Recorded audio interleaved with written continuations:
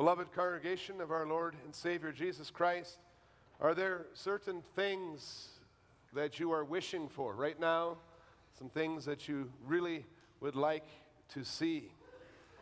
And sometimes we wish for very unlikely things. We might say, may there be world peace, or may that person I love not be dead anymore. Wish he was here. Wish she was here. And we don't expect those wishes to be fulfilled on this side of heaven because it's not possible in a world that has fallen into sin. But we think it would be nice, and then we express it by saying, may that happen. But other times, the things we wish to happen are possible, very possible, because all the necessary parts for the wish to come true are already there. We may pray something like, may my child use the gifts he has been given to glorify God in this life. Or, may I remember how much God has forgiven me when I deal with those who hurt me. The word may is being used in this second way, like we also sang in many of the Psalms we've already sung this morning. In Hebrews 13, verse 20, the Holy Spirit is revealing the desire that He has for the church, that the church may experience the fullness of the blessings that have already been obtained for them as they are described in the earlier parts of this letter. All those things we read in Hebrews 1 and 4 and 6 and 7, and all those chapters at the end saying, may the church experience all that Christ has done for them. The final words of the letter are called a benediction. It means good words or a blessing. It was followed by some encouragement to remember one another in love.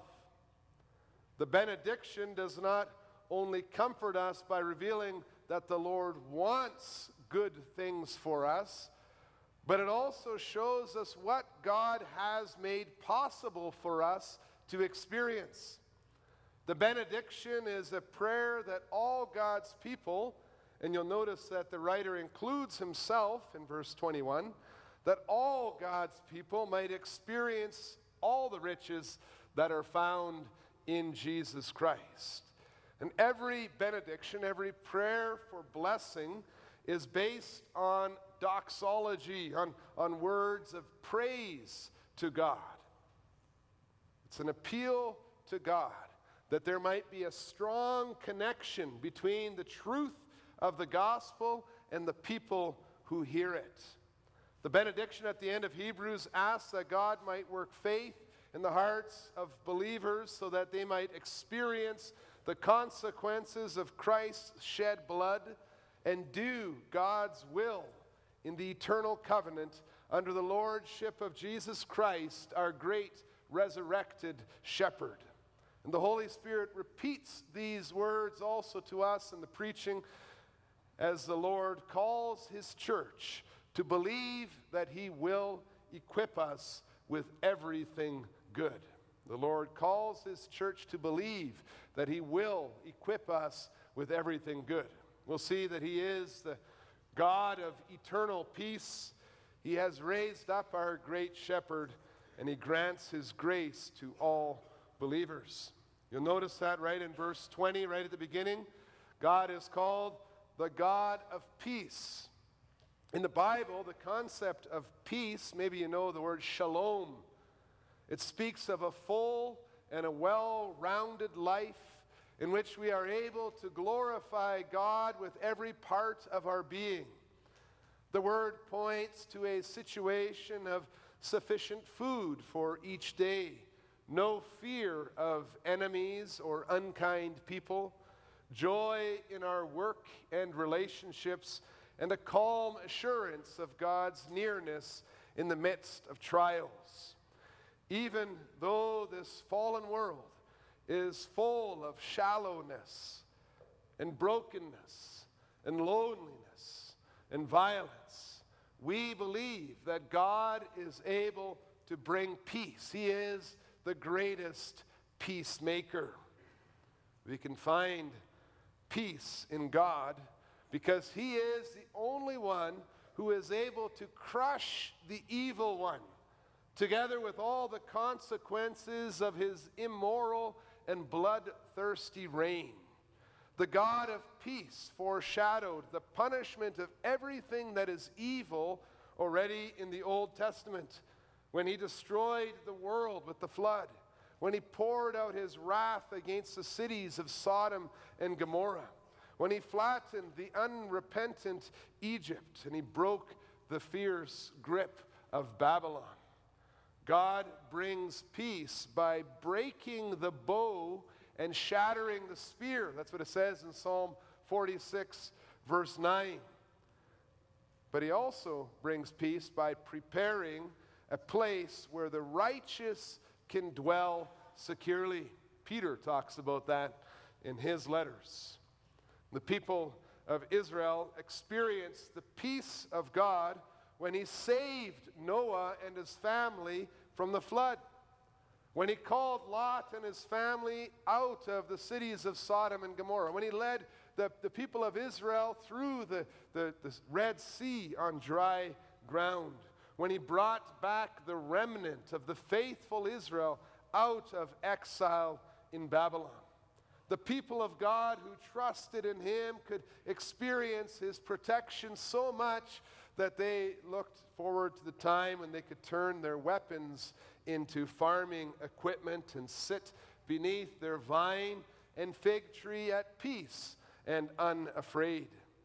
They could receive the promise that in the kingdom of God, the lion and the lamb would dwell together and little children would play with snakes and not be hurt.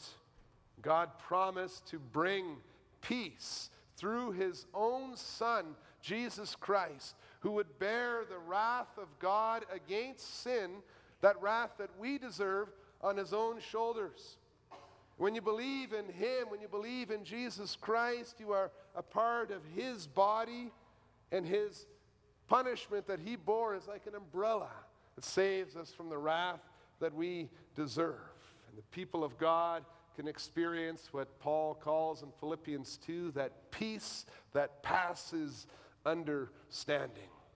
The benediction in Hebrews calls God's people to believe that the Lord is the God of true peace, and that we belong to an eternal covenant that is sealed by the blood of Christ, whom God raised from the dead. It's a great comfort for us in all our trials. And the benediction in our text mentions that the God of peace brought again from the dead our Lord Jesus, the great shepherd of the sheep, by the blood of the eternal covenant. The Holy Spirit wants the church to understand the reality of the peace that we have with God. These aren't just words, but the Son of God gave His own life on the cross, and in His blood we have peace with God. And then we read that since God raised Jesus Christ from the dead, and if you believe that to be true, it is a sure guarantee that His death has satisfied God's wrath once and for all. It's effective to pay for the sins of all who believe in Him. If you believe in Him, you can say His blood is effective to pay for my sins. Nothing stands between me and the Almighty God. It's a relationship of peace. The may of verse 20 is not a wish for something impossible, but it's a prayer that God may remember all, or that God's people may remember all that God has done. May we never forget the reality of everything that has been taught and that we studied together just in this letter of Hebrews. The Holy Spirit has explained it to us clearly. And now He prays, may God's people believe this gospel, believe that they are a part of an eternal covenant. The more excellent relationship with God in Jesus Christ has come. And it gives us reason for much praise. You who believe in Jesus Christ are a part of this eternal covenant with the God of peace. The statement of praise in Hebrews 13, the doxology, is like a confession in which we are given words to picture exactly who it was that God raised from the dead. You see, although no one was there to see the resurrection with their own eyes, the final words of Hebrews encourage us to see Jesus, the Savior, in his glorified body, the Christ, who was anointed as prophet, priest, and king. Yes, our Lord, who has bought us with his precious blood, walking away from the dark grip of the grave, having broken the teeth of the serpent and destroyed the evil one. But in case you might be terrified of a Lord, so much power, so much glory, this perfect and victorious mediator, the Holy Spirit also calls our Lord the great shepherd of the sheep. He busted out of the grave and the darkness in order that he might lead you beside still waters and grant you the peace of a cup of blessing that overflows in the will of God. The Holy Spirit calls you to embrace this shepherd as your Lord. Believe that he is the one who will equip you for every good thing. It's very striking to read that he has raised the great shepherd of the sheep. Jesus Christ, the great shepherd. You see, a shepherd is defined by the fact that he cares for sheep. And as the glorious and victorious eternal King Jesus, he leaves the grave and he is raised to glory in heaven. He does so with an eye on you, with an eye on his sheep. It's like a shepherd who's climbing up out of a valley, and he climbs up onto a watchtower in order to oversee and supervise everything that is happening to his flock.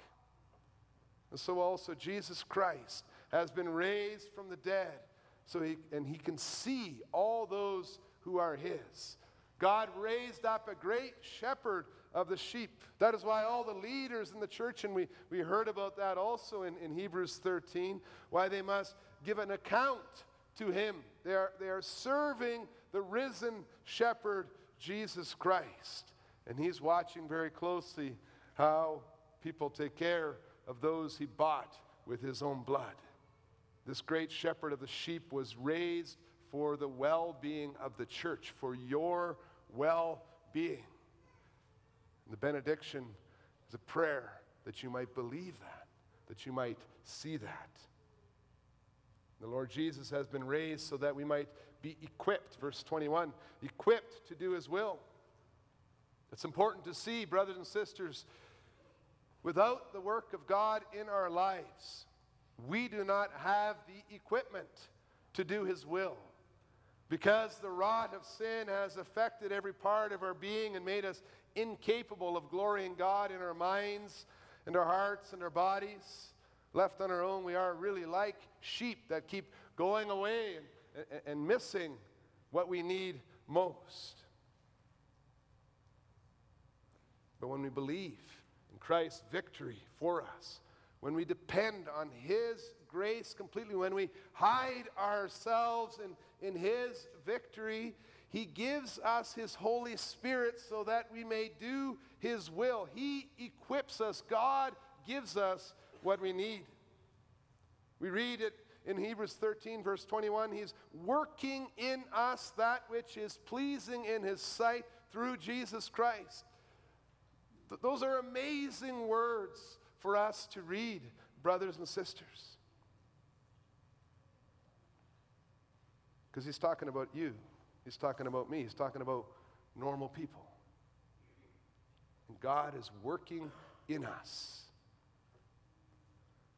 It also means he doesn't leave faithfulness and obedience just up to us. See how much you can produce. See if it's good enough for him. He's working in us. It's in this context of the promise the church prays, "May the God of peace equip you with everything good that you may do his will." Since Jesus Christ is risen from the dead and he has given us his Holy Spirit who is now working in us, we can keep in step with the Holy Spirit. We can desire to humbly submit to his word for guidance. We can just, you and I, again, normal people, we can go to this word and we can begin to take steps in the way that glorifies God. That's the prayer of the Holy Spirit. May we desire everything good. May we desire a humble heart that hungers and thirsts for righteousness, a childlike fear of God, and a spiritual joy and a holy delight to see the fruit of faith in our own lives. God gives everything good to those who believe in Jesus Christ. May his church embrace these blessings so that we love that which God loves, and we seek that which is pleasing in his sight.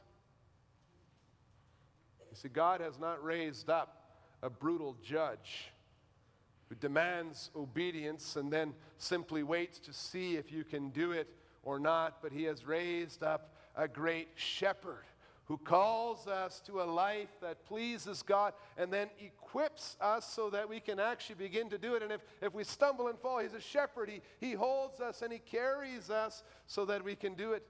And the benediction at the end of this letter is not just pie in the sky wishful thinking.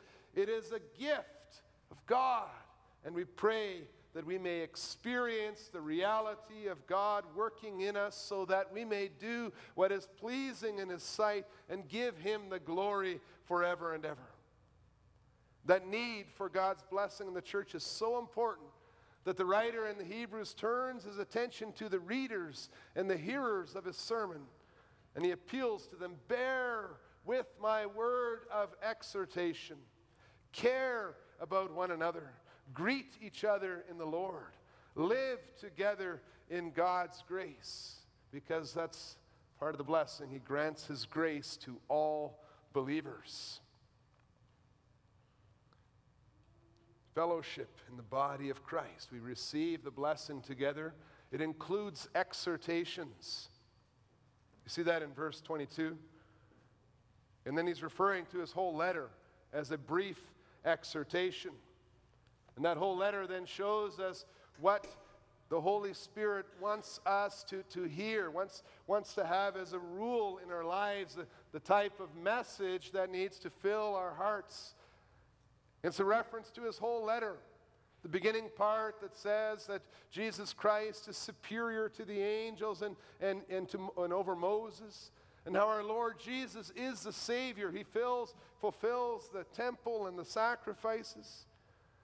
The word of exhortation includes warnings, many warnings against sinning deliberately after receiving the knowledge of the truth, rejecting Jesus Christ, refusing to meet together with other believers, giving up the fight and becoming useless with each other. There's many warnings in this brief word of exhortation that also we must bear with. There's also appeals to listen to the preaching of the gospel, to consider the warnings of his word very carefully, to receive the encouragement and the prayers in a spirit of love and humility and triumph in Jesus Christ. The church receives the blessing as urged to bear with this exhortation, to understand who their God is.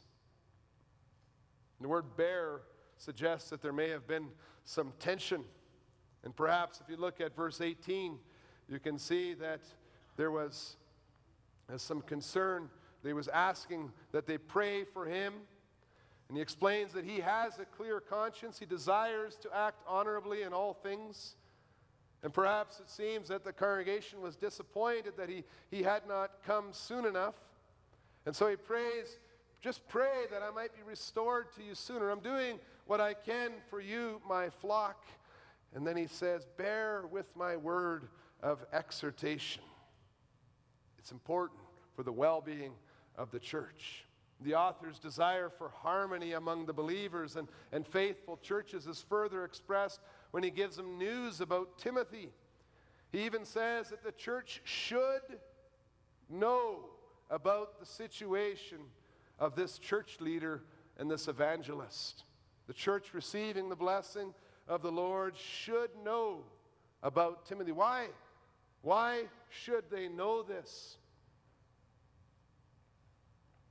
Is it because they have to support him financially for the journey? Should they know because maybe Timothy needs some room and board? Or could it be all of these things? And the author really wants the believers to care about other churches and other servants of the Lord. The grace of God comes to all of you. The grace of God comes to the body of Christ. And as a result, all those who are in the grace of God should pay attention to what is happening to their brothers and sisters in all places of the world. Do you know and care about what is going on in this congregation with your brothers and sisters, with other churches in our federation, our sister churches? Do you pray regularly for believers in other places of the world that receive the same blessing that you receive? Because that blessing comes down on all of us. Grace be with all of you. And in this context, it is fitting that we as churches pass on greetings to one another. The author tells the small group receiving this letter to greet all your leaders and all the saints. It seems to indicate that there was another assembly of believers nearby, perhaps even the mother church of the congregation receiving this letter. And he also tells them that those who come from Italy send you greetings. This indicates that the church receiving the letter is in Italy, and that those who had left Italy because of the persecution perhaps were together with the author in some place. Once again, although we don't know all the details, the principle is the same. Believers exhort and encourage one another. Churches pay attention to the situation of other churches as they work together. Churches care about each other. When we send greetings, when we give updates to one another about the work in our area, when we read off attestations from different churches, when we visit the synods of other churches and pass on official greetings, we are saying to one another, although we are far apart, we share the same faith, and we want to encourage you in your journey. May the God of peace also equip you with everything good that you may do his will, working in us that which is pleasing in his sight through Jesus Christ, to whom be glory forever and ever. The final words of Hebrews are a call to God's people in all places, in all times, to believe that he will equip us with everything good. We are called to believe that the God of peace will be with us in Jesus Christ, so that we will be able to do what is pleasing to God as we live in fellowship with one another. Brothers and sisters, this is God's prayer for you also. May you too know of the grace to you in Jesus Christ. May you embrace this grace, and may you live out of his grace. Amen.